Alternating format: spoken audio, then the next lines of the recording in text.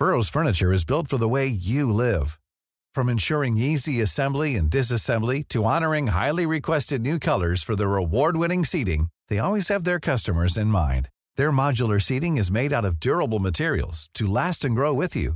And with Burrow, you always get fast, free shipping. Get up to 60% off during Burrow's Memorial Day sale at burrow.com/ACAST. That's burrow.com/ACAST. burrow.com/ACAST. I'm Sandra, and I'm just the professional your small business was looking for. But you didn't hire me because you didn't use LinkedIn Jobs. LinkedIn has professionals you can't find anywhere else, including those who aren't actively looking for a new job, but might be open to the perfect role, like me. In a given month, over 70% of LinkedIn users don't visit other leading job sites. So if you're not looking on LinkedIn, you'll miss out on great candidates like Sandra. Start hiring professionals like a professional. Post your free job on linkedin.com/people today. Ready to pop the question? The jewelers at BlueNile.com have got sparkle down to a science with beautiful lab-grown diamonds worthy of your most brilliant moments. Their lab-grown diamonds are independently graded and guaranteed identical to natural diamonds, and they're ready to ship to your door. Go to BlueNile.com and use promo code LISTEN to get $50 off your purchase of $500 or more. That's code LISTEN at BlueNile.com for $50 off. BlueNile.com, code LISTEN. Ryan Reynolds here from Mint Mobile. With the price of just about everything going up during inflation, we thought we'd bring our prices down. So to help us, we brought in a reverse auctioneer, which is apparently a thing.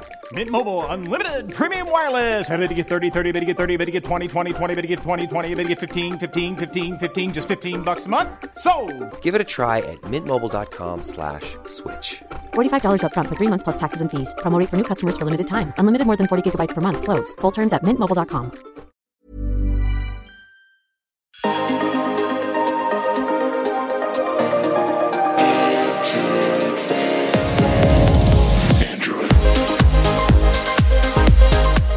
Hey, welcome to Android Faithful, your weekly source for the latest news, hardware, and apps in the year-over-year increasingly made by Google world of Android. I'm Winduet Dow.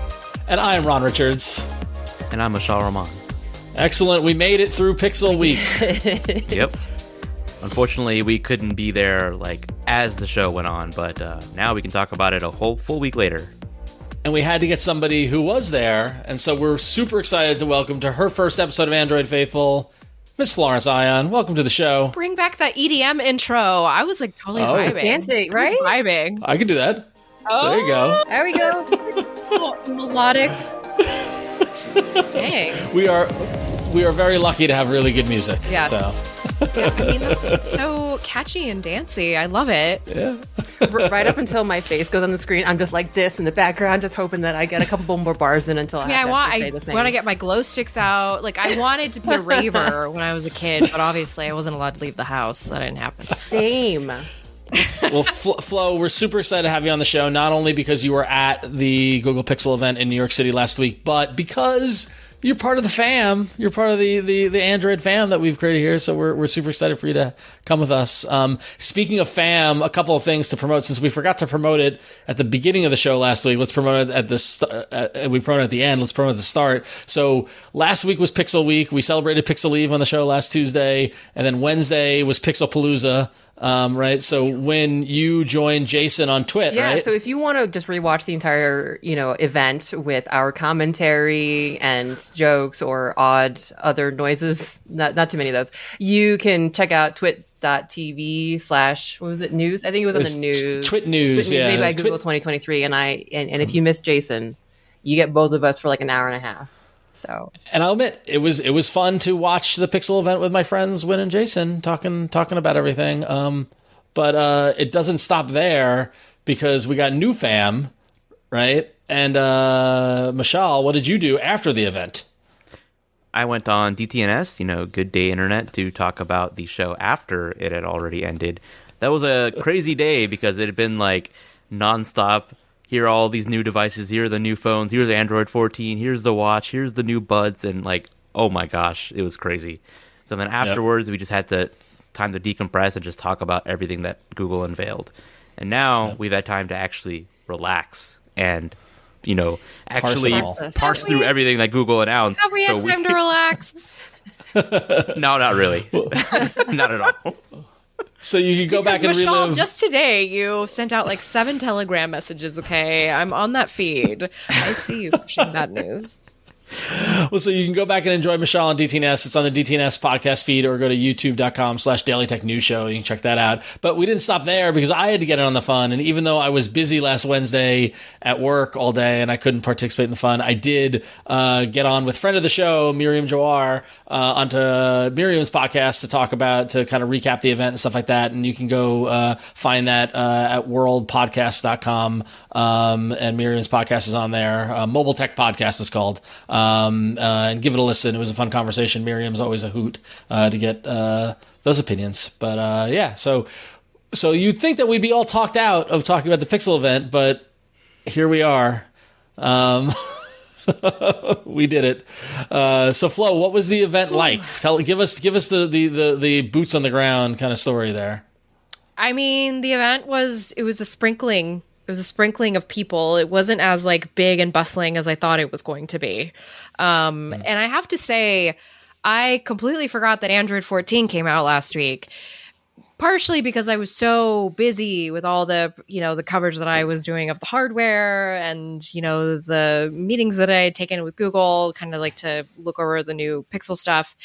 And I'd completely just forgotten that Android 14 launched. And I wanted to talk to you guys about this because it's been some time since the event happened. And I've kind of been percolating on things. And I realized that with this Pixel event that Google threw, there was very little Android present. Like, granted, Android is the bones of this whole operation, but it doesn't exist the way that it did as like an entity before. Now it's very much like the Pixel features, the Pixel machine algorithms, the tensor in the Pixel. You see what I'm saying? It's very like it's no longer about the Android OS. Like, that's not what Google is selling anymore. It's very Pixel forward. Yes. It's very Google forward, really. Right.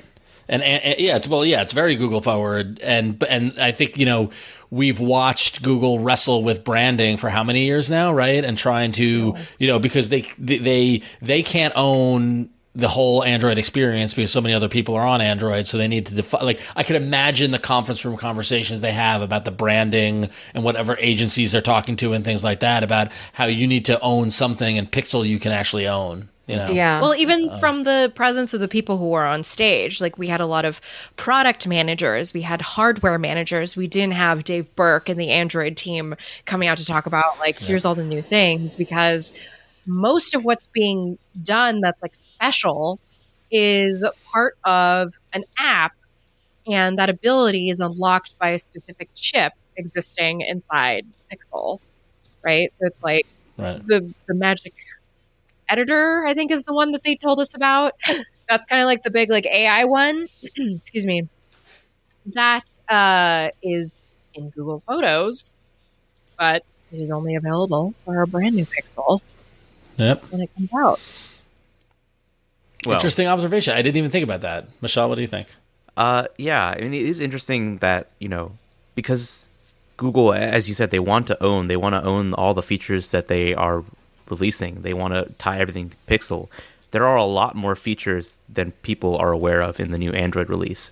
But even so, because Google only decides to highlight a couple of them in their blog posts and their social media posts, a lot of users aren't really aware of, just how many features and changes actually go into each Android release. And I think it's a strategic decision by Google to not highlight everything because, they want to push and promote their Pixel exclusive featers, and those are all the things they showed off at the Made by Google event. All the Magic Editor, the Video Boost, the all the other stuff, Audio Magic Eraser, all the other stuff that they announced. All Pixel exclusive features. None of them are in Android. Nothing to do with the Android OS, because at the end of the day, when you're going to go to a Samsung phone, it's going to be a different Android experience than we're going to get on the Pixel. Completely different. And even the OnePlus now, ever since the whole Oppo makeover with the UI, they really took after ColorOS. It's a completely its own thing. It is. We're back where we started, y'all. Yeah. It's a very interesting thing if you go back and look at some of the other major product launches by like Google's partners, like OnePlus, like Samsung, all these other product launches. They always have at least one person from the Android team like go up and say something about the device, right? All these other, they have like one person from Android say something. Oh, we're excited to work on our partnership with Xiaomi, with Samsung, with OnePlus, and they talk about some of the features that are there. But then at Google's event, it's all about just the Pixel exclusive features and not really highlighting or promoting Android all that much. It's kind of like a awkward relationship they have. So now you got my tinfoil conspiracy theory hat going on, Mishal and Flo, because as we all know, as we've been tracking here and where in the world is Android 14, Android 14's rollout did not go as planned. And there is a world that I can imagine where Android 14 was out by the time this event happens, or was supposed to be out, and it didn't go out. And it ended up rolling out at the same time as the event, so it looks somewhat coordinated, but they didn't highlight that in a dramatic fashion anyway, almost to not call attention to it or not, kind of, I just feel like they probably had a plan around Android, and sometime in September they had to scrap that, and this is probably the byproduct of that. And that's all speculation on my side. Well, I mean, no idea, I'm not speculating. That's exactly what I said on the day. Like, there was a last minute bug they found that severely degraded performance. Yeah, and so which you can't have, and you can't. Oh, is that why? Is that your conspiracy, Michelle? Because I was wondering it's not a about conspiracy. that too. This is I heard this like directly. I mean, like from someone I trust. Well, I wanted to bring it up with you guys because over on my podcast with Andy Anatko on the Relay FM Network, Material Podcast, we publish weekly. We talk a lot about like this AI first approach that Google took, and I took down a very specific quote from Rick Osterloh where he said it's no longer it's about AI first, and it just feels like, okay, so Sundar came out and was like, everybody, Google's going to be AI first now. Alphabet's going to be AI first. So now it feels like every single division coming out of that campus now has to be like AI first. And so the Android brand just doesn't really push that. Well, so now we're getting into like rumor and all this sort of stuff. But I heard from a source I trust that someone on a product team was work in Google they pulled everyone off to work on AI solutions within their product. See, I have to show that to show that they can do it better than Bard, to avoid integrating with Bard, which is like classic Google left hand right hand kind of stuff where like we saw Bard was the thing and blah blah all this stuff in IO, and then you've got people within their own product teams building AI stuff with the back end stuff to do their own thing, right? Which is it's just maddening. It never ends. We're going to talk about some AI-powered features like later on, but I don't know if you saw the news earlier today that like, Microsoft is literally just bleeding money on AI. I think like $20 per GitHub Copilot user. They're just losing money. So what is that for? See how these companies $17.99 a month for something. I right? Don't know what? Like all these companies are just throwing money at AI right now, seeing what sticks. Yeah. It's like the tech company version of cryptocurrency or something. I don't know. I'm going to change. There's actually a good use for it. It's just like we don't know. Like they are really trying to get ahead of the trend. And it's funny because it's funny because in another section of the company, there's see, now we're completely. By the way, we have a whole plan for the show, and we're completely off the rails.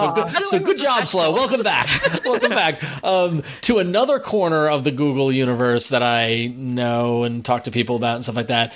That there's a segment of the company that has been building AI tools for years and not calling it AI. And nobody objects or has a problem with it. And now they're pivoting to start referring to them as AI because AI is the thing, and worried about, is there now going to be backlash for these tools that are multi-years old that they just never referred to as AI? That's kind of a marketing thing. And that's why people have to say, I mean, like Google's been doing AI for years. It's just that the way that the generative AI revolution, I don't want to even call it that, thing zeitgeist has come forward, it makes people change things. And okay, I've never worked at Google. I don't work at Google. I'm not referencing anyone that I know that worked at Google, but all the things and all the conspiracy kind of theories that y'all have, I have seen happen with my own eyes at companies that have multiple products that, have multiple OKRs, sometimes competing OKRs, competing products, and overlapping feature sets. This crap, this shit. Sorry, I gotta say it on this podcast. This shit happens all the time at big companies. I've seen it now, at least 2 of them. So I don't think it's so conspiracy. I think whatever you're saying, and again, I'm not speaking for anybody at Google or myself, but I believe all of it, because that's what happens when you have a company with so many disparate parts, and then someone up high says, "Hey, AI is our thing," and then everyone has to freaking jump because it's your job or your budget or whatever until you do. So better or worse, yeah, man. So I want to try to pull it back to the Pixel event, but stay on the AI topic, because I was excited the day at the end of the day of the event when I finally got home, and my wife was like, "Oh, so how was it?" And Flo knows my wife, and she's not one of us, and God bless her heart for even remembering there was an event. And I was like, "Oh, I want to show you," and I showed her Best Take. Yeah. And I showed her the video that they showed in the event for Best Take. So anybody listening, by the way, we're not going to recap everything about the events. You guys all there's tons of people have recapped it. I'm sure you've all read it and saw it. We know Flo did a great article on Gizmodo that with better hands-on with the Pixel 8, Pixel 8 Pro, and the Pixel Watch and everything. So we're not going to recap specs, or you go back and read about the announcements. We don't have enough time for that. But I showed my wife the Best Take video and explained that this is the AI thing in Google Photos that can take the best face of people in photos from a batch of photos and let you make the best one. And now my wife loves Magic Eraser. She thinks it's amazing. She uses it all the time. She thinks it's very cool. She showed that video and she looked at me and she's like, "Okay, now I'm horrified." Right? And it wasn't about because it can do it. It was, then we had a really great conversation, which I actually talked about with Miriam on her podcast too, which is, what is real? Yeah. Right? Isn't we have 2 4-year-olds at home. The fun is we can't get a family picture where both of them are looking at the camera and smiling, and one of them making a face, one of them looking, one of them blinked, all this sort of stuff. And now with Best Take, I can do that, but it's not real. The moment is it's the Simpsons, it's Homer grabbing Bart by the neck and that being the family photo. That's the real photo. That's the real moment.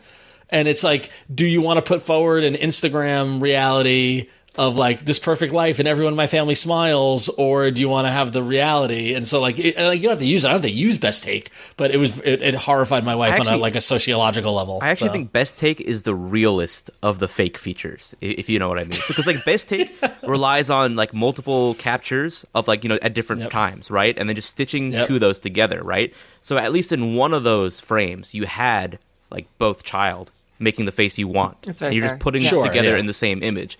Some of the other features, though, Magic Editor, we're completely replacing the sky, right? Mm-hmm. That was not what the sky looked like at the time you took the photo.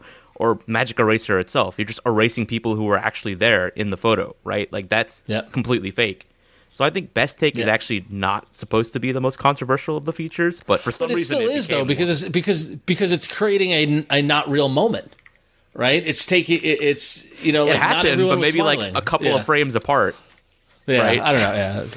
And it fits into the zeitgeist of the conversation around AI. I should say that since y'all did initially ask me about the event, Google set out all these demo stations throughout the venue where they had set up this event, and the idea was that you could go through each of these little stations and try out the different new AI things that you could do. So I went and I tried out the audio clear calling one so that I could hear what it's like to have a call in a loud subway come through actually is very clear.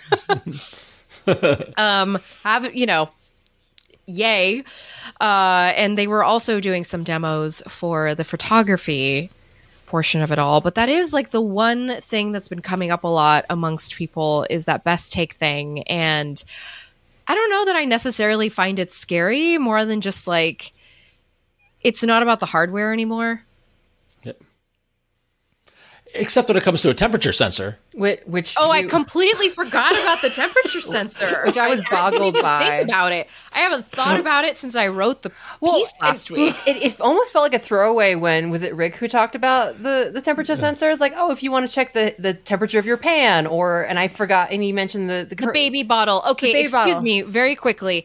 I have never had my phone near me when I was warming up a bottle. Well, and the also thing is that like dealing with bottles, I've never had a pair of hands enough to take the phone, open the app, and point at the thing. Saying. And once again, I go back to my normal wife, and I say, "Oh, they added, for some unknown reason, they added a temperature sensor to the front of the Pixel Pro." And she's like, "Oh, so you can take my temperature?" I'm like, "Well, no, we can't do that yet. The FDA hasn't approved it as a device to take human temperatures." It's not even FDA approved. And I think that they're going to do the whole thing with this that they did with Soli. They're going to put it like they did in the Pixel 4, and then next year you're not going to see any more mention of this temperature sensor. It's going to probably be rolled into a smart display. That's what they're going to do. I can't fathom why they decided to talk about that and not the fact that the Pixel 8's Face Unlock has been upgraded, which is actually low-key one of the biggest I didn't even know it was upgraded until I read it in somebody else's article. It's like, this is one of the biggest upgrades. Actually, I think this is the only Android smartphone with a Class 3 Face Unlock, which means you can use it for unlocking in banking apps or using it to make payments in Google Wallet. It's the only phone that I've seen that has that level of security for Face Unlock, and it's purely with a single front-facing camera and machine learning algorithms optimized to detect whether or not your face is a real face and it's not just a photo of your face, or if you're actually moving or not. And like, that's actually a huge improvement, because all the other phones that I've tried, that I've like checked what their security level is, they're all like Class 2, which is a lower tier of security for the biometric sensor. So this is like one of the biggest upgrades, and it is mentioned in their blog posts, but they didn't bring it up during the keynote at all, which is very surprising to me. Michelle, go ahead. What's the class of Apple's Face ID module? So the whole class thing is just a purely Android concept. Like, Apple is their own thing. That's good. The class is just a way for Android to tier different biometric sensors. I got it. Okay. Yeah, I mean, and even like in the chat, they're saying this is the first I've heard about the Face Unlock upgrade. And like, Michelle, that's a great point. Like, it was in the blog post, but it wasn't in the presentation. And like, is that, like, are they skating around the hot button issues that people, but to all of our points, there was so much packed into this event, and so much packed into Android 14, and so much packed into the devices that they couldn't get through everything, right? So it's probably good to hit on some of the other things. So Face Unlock was a huge thing.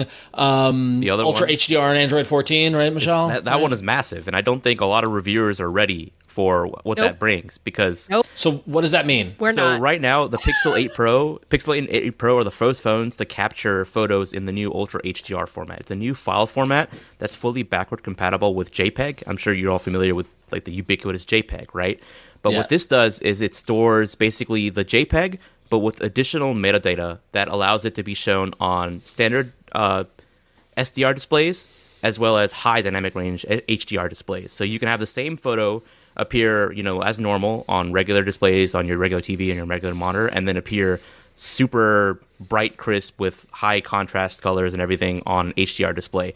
And even if you're viewing this on video, I can't show this. You can't get this effect unless you actually have a phone or a display with an HDR monitor, and you go to the example repository that I created for this. This is something you just have to see to understand. And once you see it, you understand, wow, this makes a massive difference just in the photos we take right now. Because a lot of the issues with the current photos we take on phones is that we've been using like this old definition of HDR, which is just, taking multiple photos and like trying to, mix the exposure. And a lot of times you have like this blown out sky, and you have like this foreground that's like, kind of washed out or in contrast, right? You have a lot of these issues with photography. And then with this HDR, you can kind of have the best of both worlds. You can have a really bright, vibrant sky, and also, not have the foreground be washed out. So like, there's all these advantages that Ultra HDR brings, but unfortunately, because of limited support and the fact that a lot of social media platforms and apps don't support it, or they basically strip out the data when you upload it, you're not going to be able to get that proper effect when you like see all the reviews on the Pixel 8 go live. So if you want to see what Ultra HDR looks like, I encourage you to go to that Android Police article that I wrote and check out some of the examples there. Yeah, over at AndroidPolice.com, you just search for hands-on with Ultra HDR and Android 14, the future of photography. Good headline writing there, Michelle. So, Flo, did you get to take pictures at the event? Did you get to play with the camera? How did it look and feel? Yeah, I mean, it's fine. I can't, I can't really make an assessment without the tangible, anecdotal evidence, because a phone will always seem really great the minute that you pick it up the first time. It's just a demo there that you can like paw at. The temperature sensor, by the way, couldn't really figure out how to get it, focused on like a surface. I didn't really understand that. I will say the one thing that I remember is that the UI has changed for the Pixel's camera app on the new 8 and 8 Pro. And it's a little more streamlined, but also a little different. Now you kind of jump into a video mode. Instead of going into like its own tab, you go into a camera mode, and then you choose between like the video and photo mode. And then that gives you corresponding settings based on the mode that you're in. Interesting. Iterative. It's these little things that, I think I just saw that on my Pro Pixel mode. Fold the other day, and I was very confused because I actually flipped around for the. Oh, did they update the camera? Because it's like a little toggle And it's at the flipped bottom. around, right? Yeah, it's a little toggle at the bottom. And so like this yesterday, I was cooking and I was doing videos, and I kept looking for the video menu item that normally you would drag to, and I was like, what's going on? And it finally took me like looking at it for several seconds to be like, oh, it's now a toggle at the bottom. Yeah. So like, okay, never mind. And it's interesting that the Pro mode controls aren't in like its own mode. It's like just you press a settings button and it shows the Pro controls there. Like a lot of other camera apps, they have a separate dedicated tab for Pro controls. It is. So- I can't decide, by the way, if that makes it more user friendly or not, because I will say, like, going into a Pro mode on a Samsung device can be very intimidating if you do not understand. And I felt like what Google was presenting was a lot more approachable for you. It's either, okay, do you want to common shoot RAW users, or right? JPEG? Yeah. Do you want to shoot 12 megapixel or do you want to shoot 50 megapixel? All right. So overall, though, after watching the event, breaking it down for the past week, phones, the temperature sensor was a surprise. Face Unlock HDR was a surprise. Thumbs up, thumbs down on what we've seen so far? Or I mean, I pre-ordered a Pixel 8. So that says it all right there. Yeah. So, yep. I like the colorways. I thought they looked good. Okay, hold on. I have something to say about the colorways. I did not like that Google went pink with the smaller Pixel and then blue with the Pro Pixel. I would have rather they just stuck to one hue, or you just like stick or the same offering across. Just have it be some sort of blue, like what they did last year. They had kind of the lighter green on the Pixel 7, and then they had the darker green on the Pixel 7 Pro. I was fine with that. They kind of matched, and then the 7A came out and it was like, this blue. So I was thinking, oh, we're going to have blue coming next. Reluctantly, I pre-ordered a pink Pixel 8. Not proud of it. All right. I probably would have chosen that color too, though, Flo. So it was that or black or white. And, I'm trying to put color in my life. So. All right. So let's move on to the watch. Flo, I know wearables is a big thing for you on your side of Pixel Watch 2, hands-on at the event. Not much change in terms of the look from last year, right? A lot of it seems to be inside.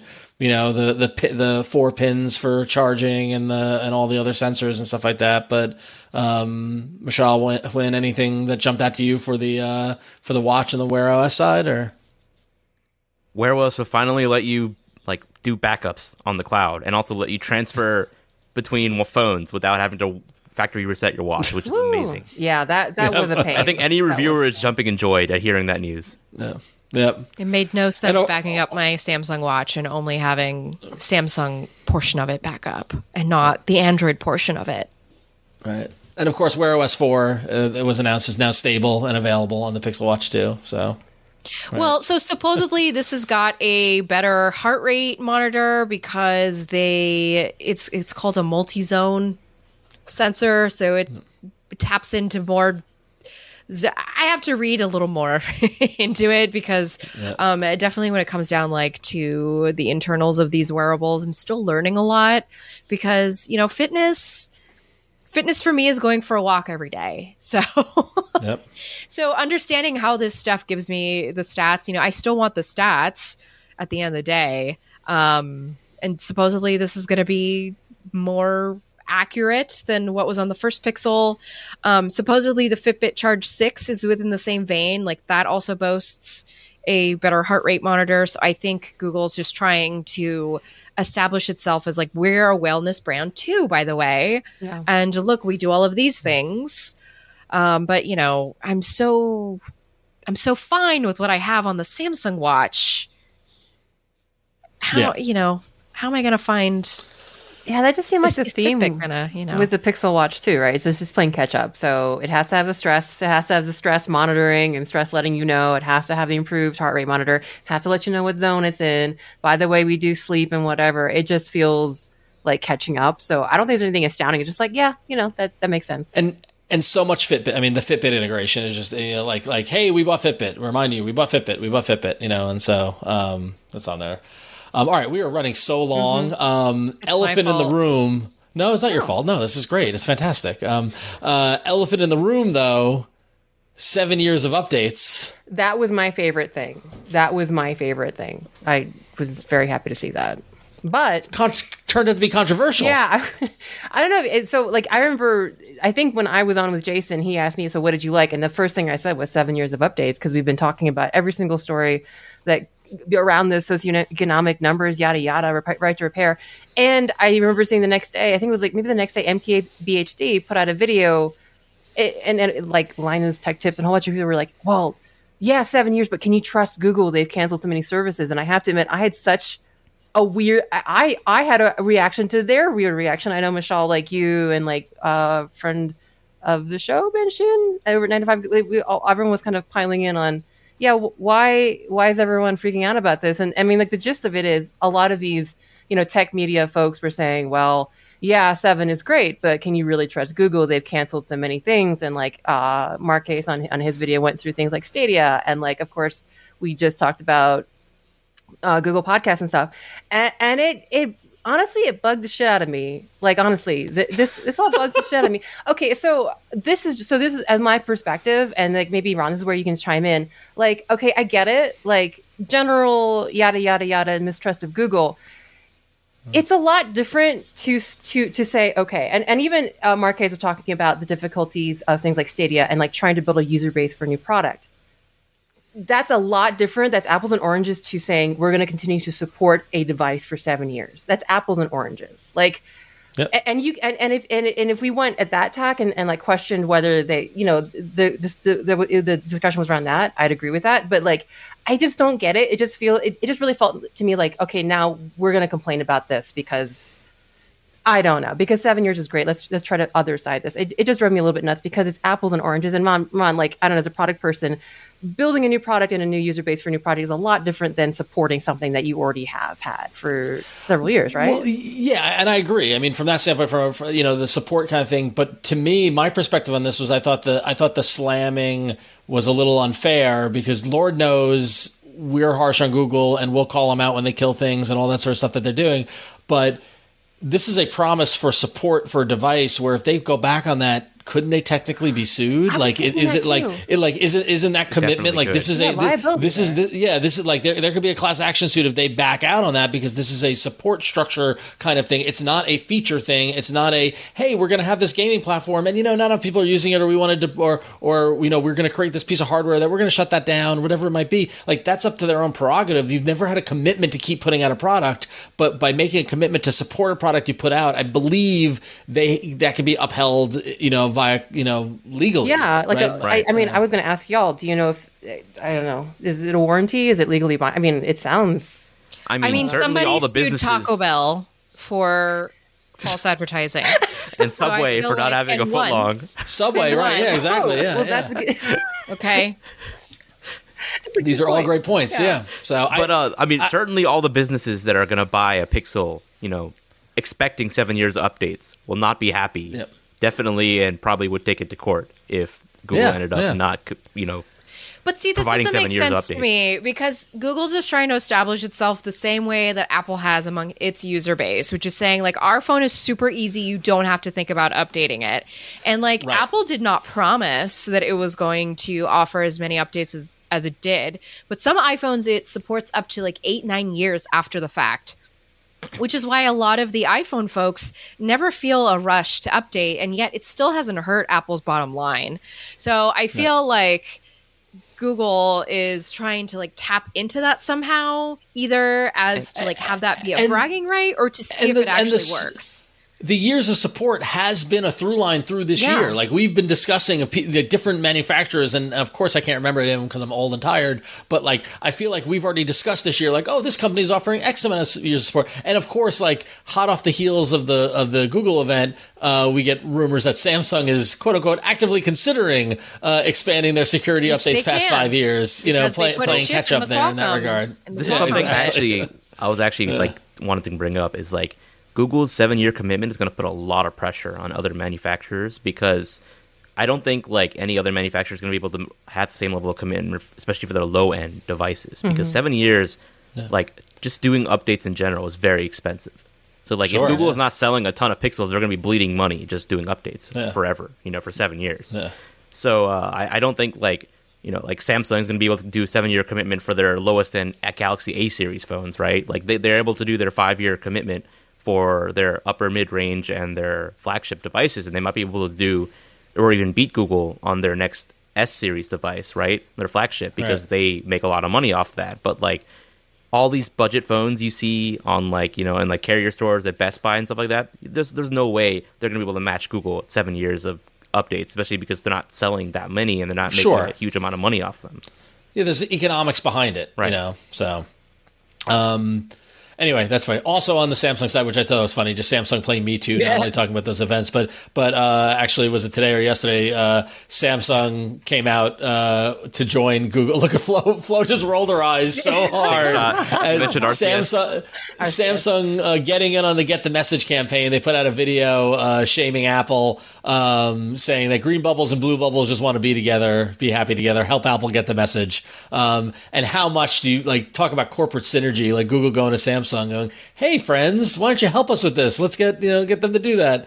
It's very Me Too, and it's just very funny. Not Me Too in the other way, you know what I mean? Like, they will never convince. Like Apple knows what it's got in iMessage, and even I'll admit, like, if and when I leave this career, I may still have an iPhone after this, because like being able to send high-res photos and receive them from other iPhone users. I can't go down this rabbit hole, Flo. I can't. I would rather just have two phones. No, I'd rather have two phones for the rest of my life to ensure that I get high-res photos. It should work. It should work cross-platform. But why would they? Because by having an iPhone enables them. Florence, I expect better from you. I agree. I would love if they would just figure out a way to like enable some things and then have some things be special. I don't need editing. Yeah. Anyway.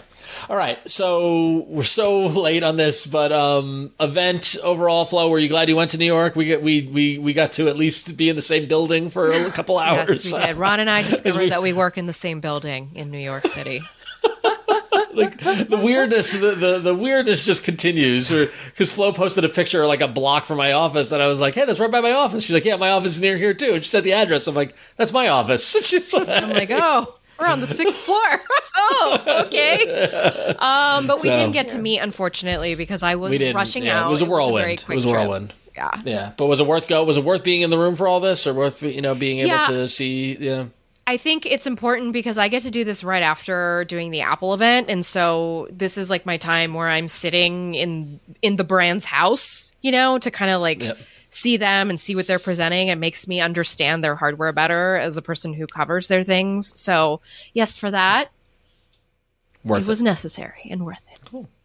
All right, well, we're excited because you're getting hands-on devices. I'm getting some Pixel devices. Next week, we'll be able to show them off and talk about it, so you might want to tune in next week. I'll be able to give you some hands-on unboxing with the Pixel stuff and Flow. You'll probably be writing about it, right, on the Gizmodo? I will be on vacation.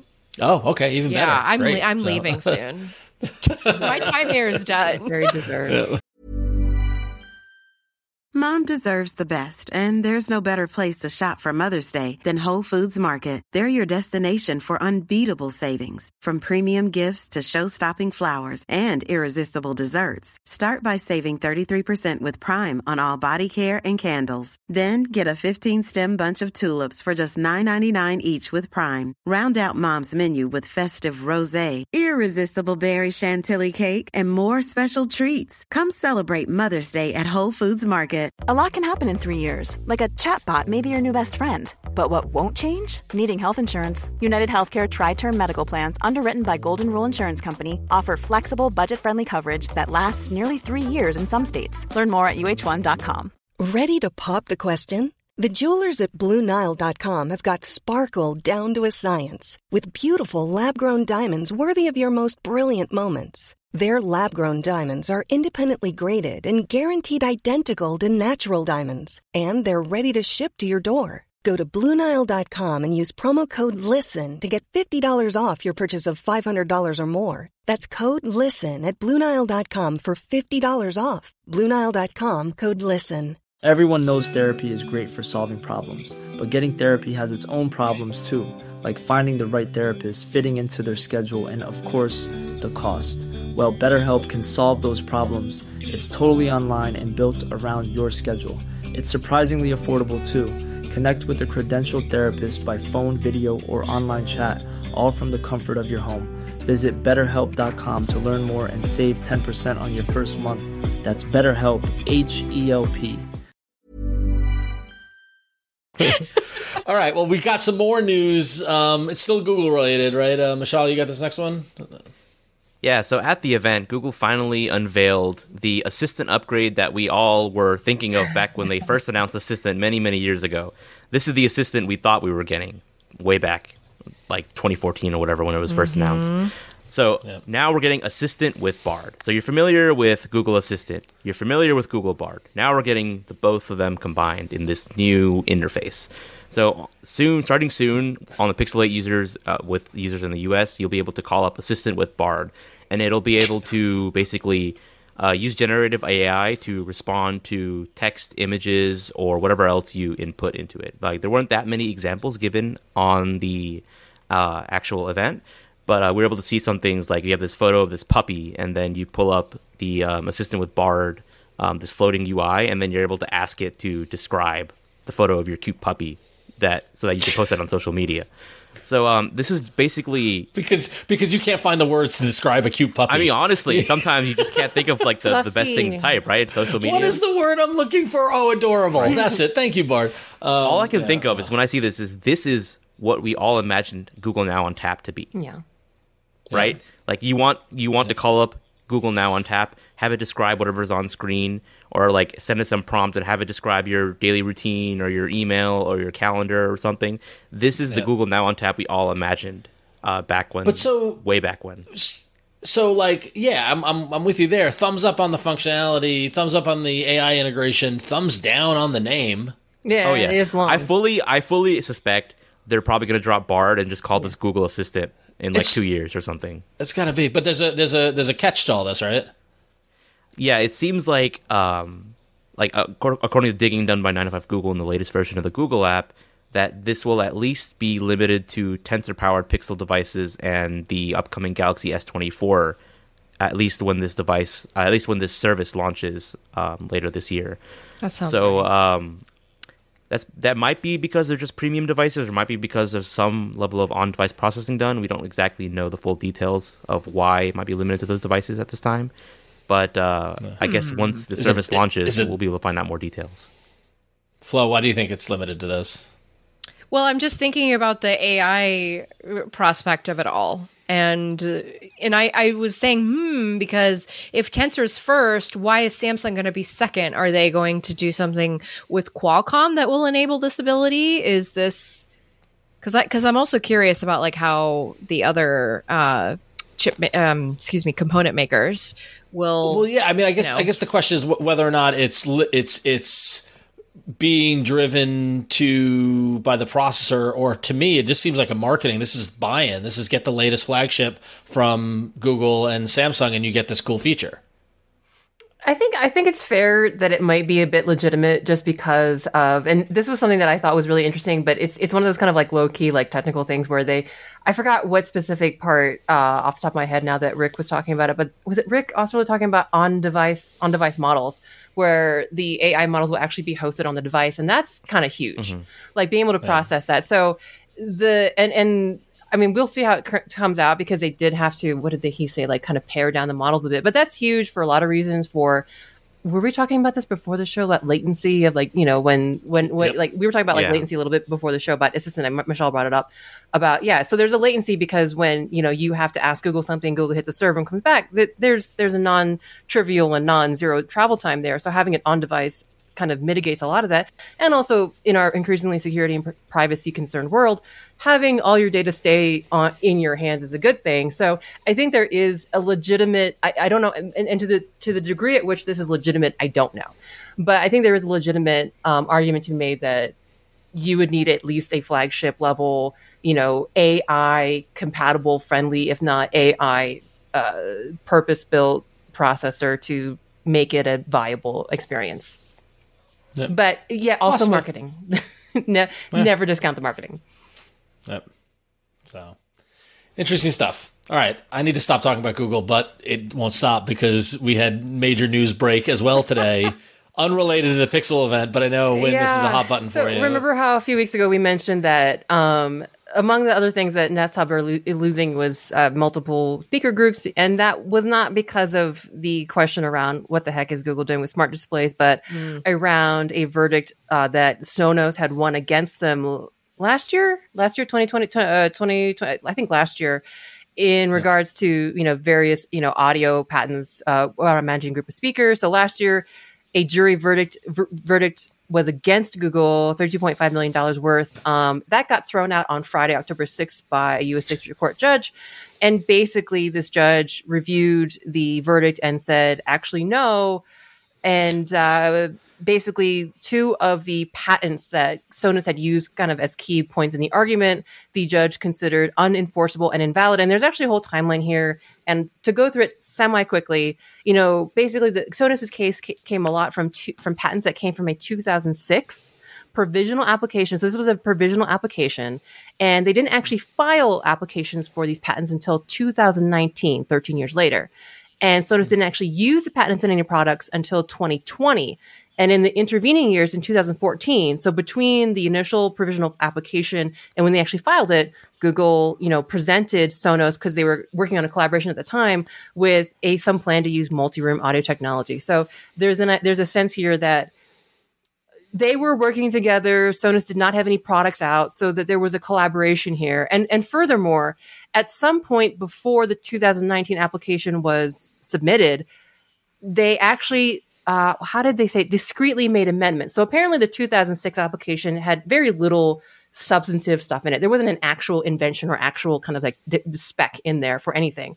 They added it later in 2019, which apparently annoyed the judge.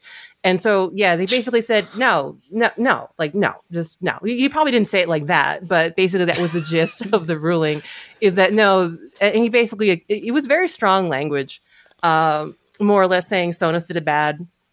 They abused the trademark and patent system, and he overturned it. And of course, Google was very happy about it. They released an entire statement celebrating the ruling and all the features they took out, like multiple speaker groups for your Nest displays, your Chromecast, is going to be rolled back, in fact, immediately. Google has said that all the changes are going to happen and go out to most devices, the Google Home for Android app, within the next 48 hours. And they're moving fast. Yeah, they're moving fast. And of course, Google, of course, said that, the U.S. trademark and patent and trademark office really needs more funding so they can keep up with the pace of technology and increasing complex patents. And I had a whole rant here. If we had more time, I would be like, this is great because yes, Sonos did a bad and abused the trade and patent and trademark system, but it does not do anything for me for Google kind of saying, oh no, like, oh, because dear. Google does the same thing with lobbyists as well. They do the same thing. And Sonos did that because Sonos has to protect their bottom line. Their whole thing is it's a closed audio ecosystem that works really darn well, which is why they cater so much to like the Apple crowd, because they're like, oh, premium sound, like premium design, and it works just perfectly with AirPlay. It is very hard to enjoy a Sonos product as an Android user. This is actually one of those. This is actually like a trend that I see only accelerating as we go on. Like, you know, before we had a lot of audio products from Sonos. We had like Sony leading in the headphone space. But now it seems like all the leaders are the people who also make the smartphones, who make the tablets and make the devices. They have access to making the ecosystem.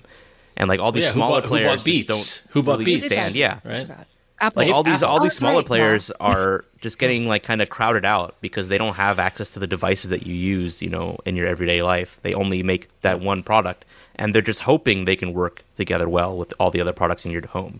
But they don't make all the other products in your home, so they don't really have any control over that. This is definitely like I think genuinely a blame the player, blame the game, not the player. And that's because, in my personal opinion, software patents and trademarks are a disease. Like it's everywhere. I've seen this my entire career. I saw this when I was a student. It's an awful system. Except when you own the patent. If there's one thing we can excuse you cursing over on the show, it's the patent system. It's bullshit, and it is no longer. Patents and trademarks are meant to protect innovation. At this point, they've just become the goal themselves. Like, well, that's the issue. Is that there's a whole underbelly barnacle, industry around patent owning and trolling and patent trolling and all stuff like that. Listen, I have patents. Yeah. And I would, and I'm very proud of our patent, and I would defend it if it when applicable. But I'm not going around buying patents so that I can sue people who are doing other things. I agree with you, Win. I think that the patent system needs an overhaul so that innovation can happen. People can profit from the innovation they make and adequately license stuff, but also innovation begets innovation. Yes. Yeah. Right. And so you got to have a world where people, on the shoulders of giants, people can build on the genius of others and stuff like that. And it's like copyright. It's like, it's just so challenging. I think for you, like someone like, you running your patents is what the ideal of the trademark and patent system is. Like, that's the ideal. We're meant to, encourage people to and give them protection so they are not squashed by a competitor with bigger resources, better resources, who can just do it faster than you can. But it's flipped it because now the big guys have the tools and the toys, and they're using it to squish other people. So I'm not trying to rag on anyone who does have patents. Sonos. Yeah, it's a weird example because I don't. Their headquarters are in Santa Barbara. They got some nice. It's weird. Nice fighting this one with this case because they're both big, and there are I don't blame you if you want to get patents, and you need to get patents in certain things. Academia, you get a freaking doctorate based on how many patents you had. So I get it. Again. Blame the game, not the player. Wait, am I saying that wrong? Blame the game. No, blame the game, not the player. Yeah, totally. I do think that there's some validity. I mean, beyond the discussion of just patents and, how they are a game, I do think there's some validity to just talking about Sonos as a company having to compete with Google, which can do all these things and market it in a way that it is competing with one company's, main thing that they do. That's their sole wild. Existence. Yeah. They're all that they fair. So extremely fair. Yeah. And so the only power Sonos had was to say no, I'm sorry, actually, but and they got to defend it. That's it's like a copyright and stuff like that. You have to defend it. It's all very complicated. Their stuff does sound good. Their stuff does sound good, people. Okay, it sounds better than the HomePod. That's for sure. All right. Well, either way, if you're a Google user, a Google Home user, and you have speaker groups, in a couple of days you'll get them back. This is great. So. Finally, back. All right. So we're going to do lightning round for the rest of the show. So everybody buckle up and hang in there. Thank you to our patrons. Go to patreon.com/AndroidFaithful. You get to help us choose a news story to presumably talk about or talk quickly about on the show every week. And this week we were talking about the rumors that Apple was investigating working with DuckDuckGo. That only got 17% of the vote. It looks like Samsung Wallet is going to start supporting driver's licenses inside of it, which is honestly huge. But that only got 12% of the vote. Nope. The one that got the winner this week with 71% of the vote was the fact that there is a Pixel 8 teardown video already out in the wild. The fine folks over at PBK Reviews, mere days after the Pixel event came out, got their hands on a Pixel 8 and did a teardown video. And they go through and examine all the different components and all the things inside the Pixel 8. So if that's your thing, was anybody surprised by anything you saw during this video? Ron, that's not days after the Pixel 8. That's the day of the Pixel 8. The day of. Thank you for the correction. Yeah. You know what? You're right. It is. It's like it's hours after. How did they do that? God bless the all breakdown folks, because that's not an inexpensive piece of tech. So yeah. Now, do you think Google let them do this? Sorry. No. No, you don't think Google let them like it's the day of the event? No. We're all okay. Fine. I'm just exploring it. It's conspiracies. That's all. No. So can you go to the score? I want to see the repairability score. Where is it? I don't remember if this person posts like repairability scores. I don't know if they did. They do. Post, I've written about them before, but maybe they didn't for this particular one. Oh, I think because they did it too soon. Yeah, I think they're going to do a second part. It looks like we're going to tear down soon. So this is like hey, look inside. We'll tell you more later. Yeah. That's what I want to know about the repairability, because remember, Google's really pushing this, we're repairable too. We have stations inside Best Buy. So this will tell us if it really is. Yeah. So stay tuned on that. But yeah, I mean, but they go through and they show all the cameras, they go the tensor chip, all that stuff. So it's all in there. There's not enough. There's not as much room in here as the Pixel tablet. That's for sure. So. All right, well, moving along, we got a bunch of. We're gonna do some quick hits here. So, Michelle, what's the first one we got? So, Google said they won't be making a quote low-cost Pixel phone, and I'm only saying that in air quotes because it's not an actual quote because the original source came from German publication The Standard, so we're all getting it through a Google Translate filter. But basically, the VP of Google Mobile Business, Nanda Ramachandran, talked to The Standard and basically said they have no plans to make a low-cost Pixel device. And low cost, they mean like really low cost, like $200, €200 price point. Yep. And they never made a Pixel phone that cheap before. They have made like several Nexus devices that were kind of cheap, like really like the mid 350s range, like $399, but never a Pixel phone that cheap, $200 range. Yep. And citing that, supporting AI, having a good camera, all the security framework all jacks up the price. Yeah, because if you look at all their cheap, in air quotes, devices, the A-series devices, those still have the flagship tier Tensor processors, and they still have a lot of the same camera sensors. They still have a high refresh rate display. I think that the Pixel 7a has a 90 hertz refresh rate display. They still have so many of the same components and features and hardware specs of its bigger siblings that I don't see any way they could conceivably make a $200 Pixel phone and not have it be compromised, in so many areas. And it also ties into what you mentioned earlier, Michelle, about the promise for 7 years of support. Yeah. Samsung and that would be really hard to do. Other companies that do offer super low cost phones, it would be economically not advantageous, whatever the word is supposed to be. Yeah, advantageous. Thank you. Not advantageous to do. So, Michelle, what does this mean for will there be no Pixel 8a? No, there definitely will be. I mean, at least it looks like there will be, because a couple of weeks ago we had a leaked hands-on image of the Pixel 8a, and now we have full 3D renders. Of course, courtesy of OnLeaks, who seems to get his hands pink on again. Pretty much every single Pixel device. Well, there you go. There's a blue one. Yeah. The interesting thing about the Pixel 8a is, one, it exists, because there were some rumors that it might not exist. And number two, how round it is. Just look at how round the corners are. I encourage you to go on, the site. I think it's SmartPrix that leaked it this time. Smart Pricks with OnLeaks. And just look at the renders. This has some of the most rounded corners I've ever seen on a smartphone. It makes me think they're like making it match Android 14 like pills or something. Just something like that. It's just hey, there could be some legitimate. Really?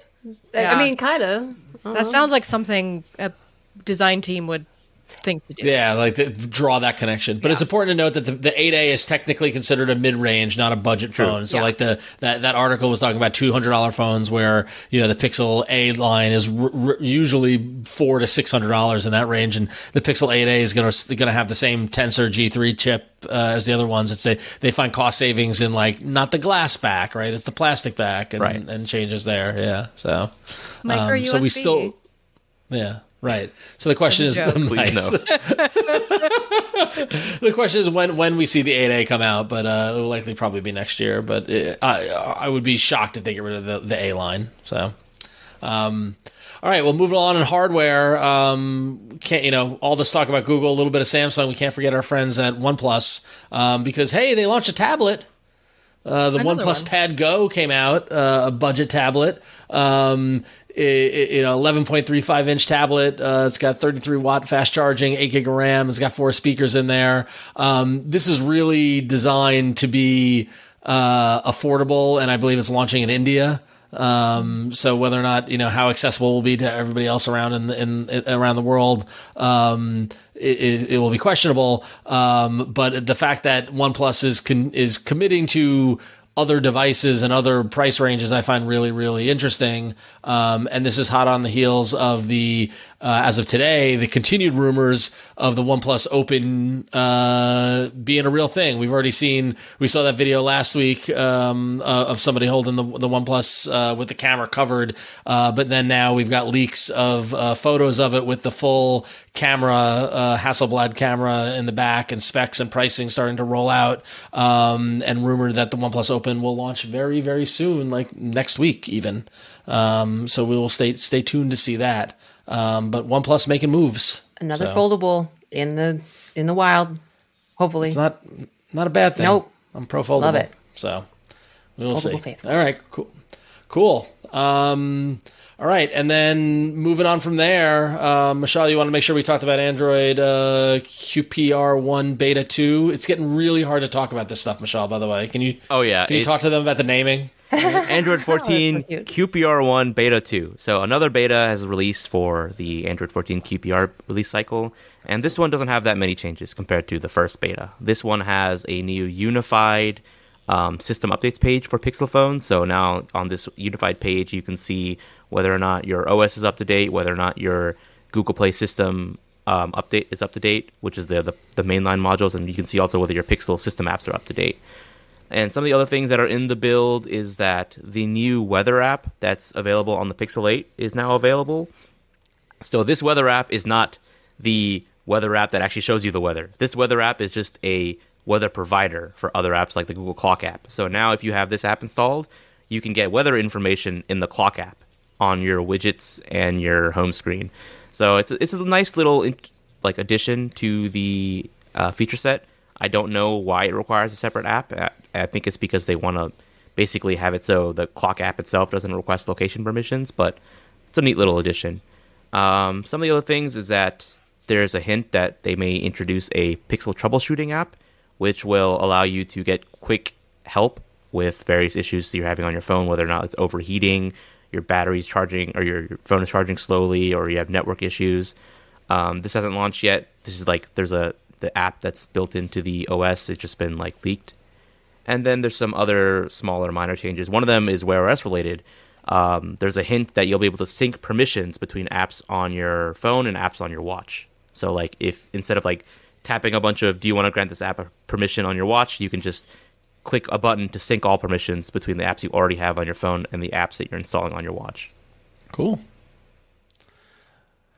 Very cool. And you do a very detailed breakdown on your Twitter, on your X account, or whatever the hell it's called now. Which, by the way, I know, it's hard not to, because if you're watching the video show, we're showing Michelle's feed where he's got his thread talking about all this. It's hard to ignore the what's trending, and the fact that while we're doing the show, iOS 17.1 is trending at the same time as adultery.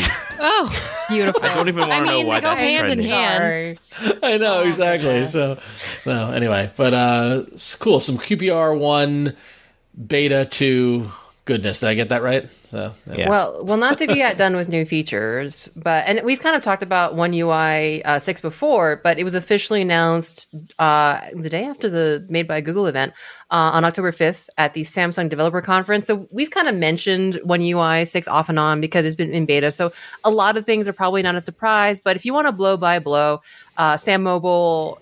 Over at sammobile.com, they have a great walkthrough video and kind of an exhaustive list. So, I mean, I would let a couple of things that were my favorite, which I'm going to talk about, although the walkthrough is excellent, is a freely positionable lock screen clock. I know that doesn't sound like it. I don't know. That just seems like a huge deal for me because it drives me nuts that I cannot move the clock or that I can't optimize the space. But on One UI 6, you can actually freely resize and move that clock.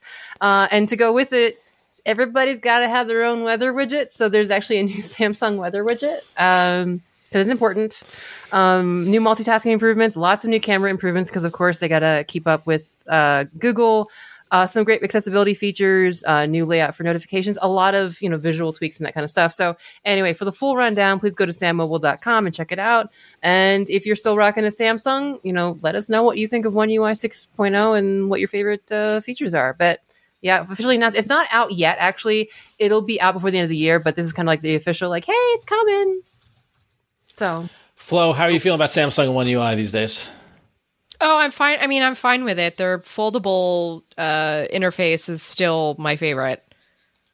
So, out of all the foldable interfaces, I use the Z Fold over the Pixel Fold.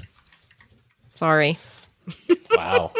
Win. By the way, Flo, I don't know if you've caught up with Win in the past, but she is fully Pixel Fold. She's a Pixel Fold girl. Okay, but does the Pixel Fold have Smart Select? It does not. I miss all that stuff. I did say that my perfect phone right now would be this form factor with One UI on it. So, I'm so sorry. How did that happen? I turned the flashlight on everybody. So, right, but I do miss One UI. I do, 100%. Yep. There it is. All right, well, that was a lightning round through hardware and apps, but it was a very Pixel big week. But we do love to hear from you in the Android Faithful community. We love you all, and we encourage you to email us at contact@androidfaithful.com, or many of our patrons have taken to messaging us on Patreon, such as this week's email, which comes in and says, "Hello, Android Faithful team. I've been listening since episode 1 and all about Android for a long time before then. I recently spent 2 weeks driving around Ireland while on vacation and had my first real experience using Android Auto.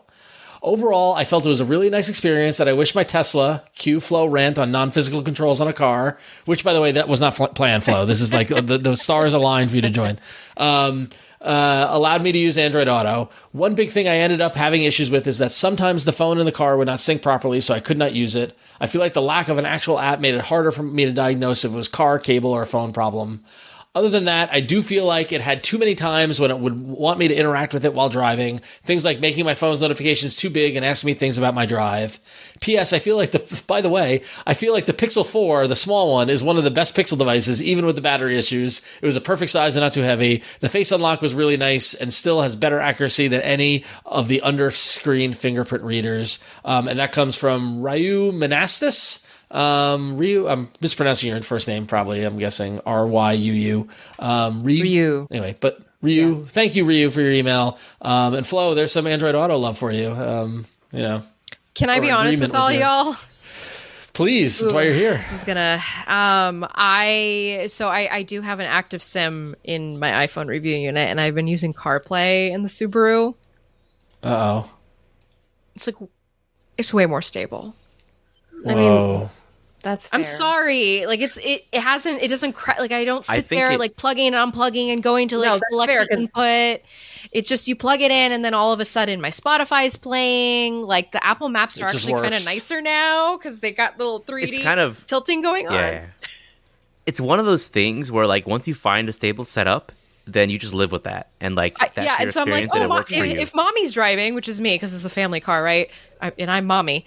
If I'm driving, I've been bringing the iPhone now, but part of it was also like the curiosity of CarPlay because I had never used it before.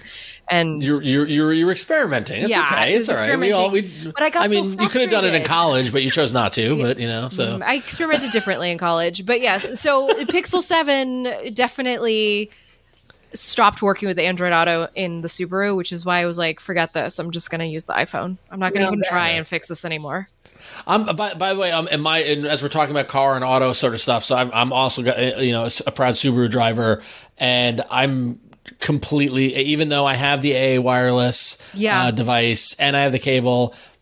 Honestly, it's the dumb Subaru heads unit software and a Bluetooth connection. It's the car it's software. The easiest. Yes. That is the easiest, frictionless, seamless. I open up my phone, connects via Bluetooth. I press play on Pocket Cast and I drive, or press play on YouTube Music and I drive, as opposed to doing all the nonsense. Even when I'm driving somewhere where I need to use navigation, I'm still just going on Google Maps on my phone and holding it while I drive, as opposed to going through the rigmarole of connecting all. Nothing against, and this, by the way, this is different than Android Auto in head unit versus Android Auto being plugged, an Android phone being plugged in to pull up Android Auto. Like those are two different experiences. If I had a car running Android Auto, that would be a different, I would hope that would be a different experience. No, I'm with y'all. I'm also a proud Subaru driver, and I today, in the last 2 days, have unplugged and replugged my phone, or just had it not work about a dozen times. And it's dangerous. And Bluetooth is so much easier. It's so much easier. There actually, when I was in town for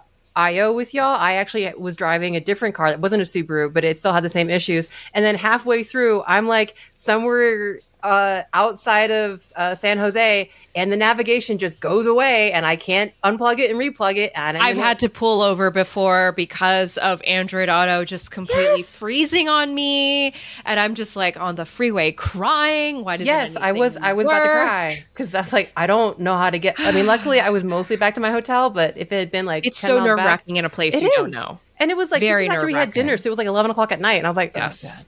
So anyway. It's even more nerve-wracking because it's very dark in Silicon Valley. They don't light the roads very well down there. Yes. Right. Michelle, do you have a car? Yeah, I mean, I use Android Auto. You drive a Subaru? I don't care. Is it a Subaru? You're wondering if all Subarus. No, I don't. I wanted to be a Subaru bingo. So what do you drive? Not. I mean, you Honda. just might. You don't have to tell us model, but maker. Honda. Yeah. Good Honda. for you. Yeah. But it's actually an aftermarket Android Auto. That's why I don't want to say if it's like good or bad, because it wouldn't. I thought he was going to be like, I have an aftermarket Honda Civic. I've got. He's got the thing on the muffler that makes it do the wee noise, and he's got the lights. You got the lights underneath, right? Underneath, is it like a whole kit and everything? It looks like it's floating. Is that what it, Michelle? Or we're not trying to haze you or anything. Yeah, I actually prefer using wired Android Auto over wireless, because wireless I've just had trouble, but like I found a cable that works and it works consistently, so I just been using wired and it works much more reliably for me. I agree. Plus it charges your phone. Yes. Yeah. All right. Well, if you were using Android Auto or had any experiences with car driving, anything, please email us at contact@androidfaithful.com. We want to hear from you. Also, please tell us what you thought of the Pixel event. We need feedback. Come on, people, you aren't emailing us enough. So get those emails in. We want to highlight them on the show. I will come back more if you email here more often. And bonus points if you tell us if you drive a Subaru. Or if you drive a Subaru, tell us. Yeah, totally, yeah. If you drive a Subaru, are you happy with your purchase? Android Auto works in your Subaru. Our lease expired in December, and I bought it outright because I was just like, because rates, it was less money to buy the Subaru than to get a new lease for a new Subaru or get a new car. Like, it was just it drives me crazy. Anyway, all right, cool. Well, that's gonna wrap up the show. Flo, how did it feel to be back in the chair with this little Android? I was gonna say this Android arena, but that's a different thing. So. Next time I come, I promise to be less stressed, and then that way I can be even more unhinged. I'm looking forward to coming back and like getting more and more comfortable. With y'all have the new script, the new notes, show notes. Different way of doing things. Little tweaks here and there. That's all. But Flo, you are always welcome. You are OG. You're a member of the family. So yeah, whenever you want, you're welcome on the show. But in the meantime, where can people find you on the internet? Gizmodo.com, and I am that Flo on all the social media sites. Just don't come looking for me at X. I don't really post there. Also, I have a website, FlorenceIon.com. If you need to find links to where I am on the internet, that's a good place to start.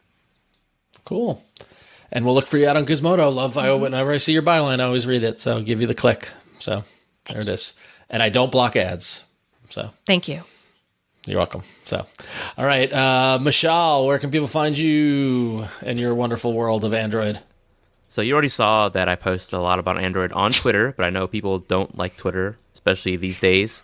I'm also on Mastodon. People still use it. I'm on Mastodon as well. I'm paying Mishal on Twitter. Threads. So. I'm on... Thank you. I am on Telegram, Reddit, all these other sites. You know, you can find me on pretty much every platform where I post about Android. Almost the same content everywhere.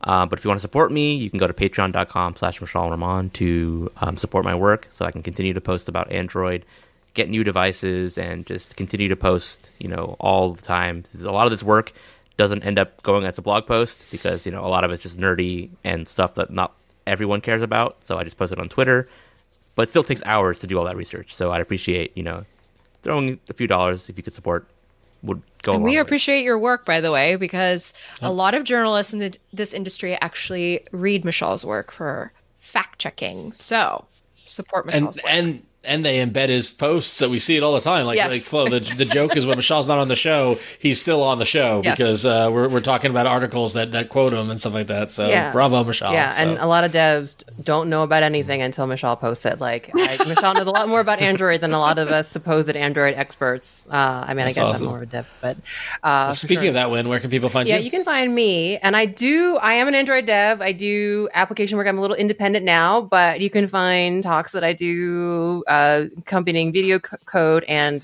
what was the other thing? Video code and slides sometimes when I do slides. On my website, randomlytyping.com. And in social places, I'm Queen Code Monkey. I still vaguely am on Twix, but I try not to post there. You can find me. Twix. I've never heard that before. Twix, that's very funny. I like that. I don't know. That's good. I like that. So. I'm on Mastodon, but unlike all the other cool Android people, I'm at Queen Code Monkey at mastodon.social. And just find me. If it's Queen Code Monkey, it's probably me. I hang out mostly on Instagram. My bad. Cool.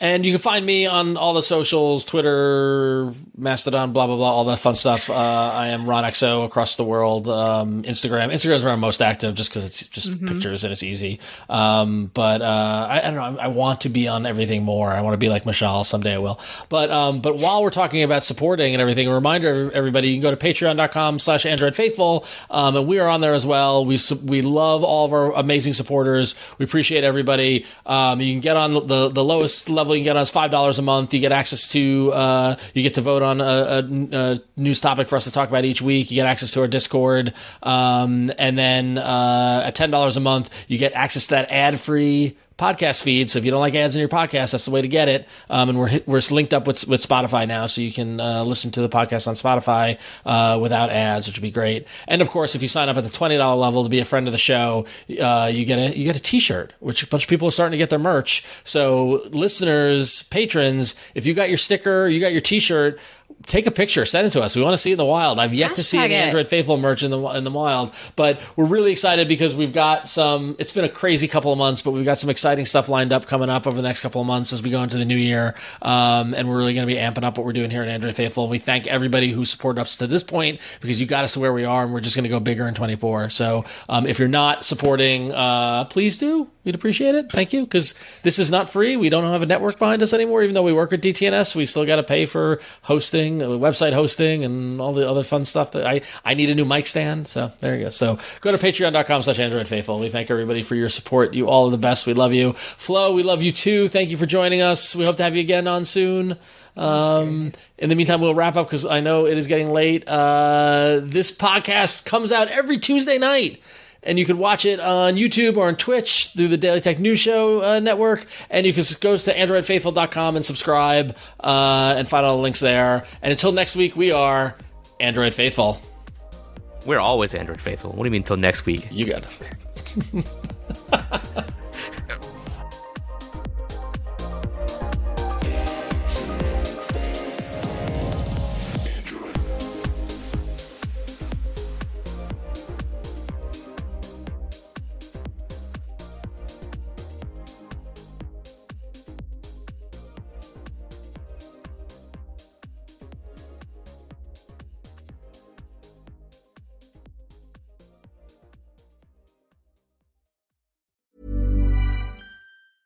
Mom deserves the best, and there's no better place to shop for Mother's Day than Whole Foods Market. They're your destination for unbeatable savings, from premium gifts to show-stopping flowers and irresistible desserts. Start by saving 33% with Prime on all body care and candles. Then get a 15-stem bunch of tulips for just $9.99 each with Prime. Round out Mom's menu with festive rosé, irresistible berry chantilly cake, and more special treats. Come celebrate Mother's Day at Whole Foods Market. Even on a budget, quality is non-negotiable. That's why Quince is the place to score high-end essentials at 50 to 80% less than similar brands. Get your hands on buttery soft cashmere sweaters from just $60, Italian leather jackets, and so much more. And the best part about Quince, they exclusively partner with factories committed to safe, ethical, and responsible manufacturing. Elevate your style without the elevated price tag with Quince. Go to quince.com/upgrade for free shipping and 365-day returns.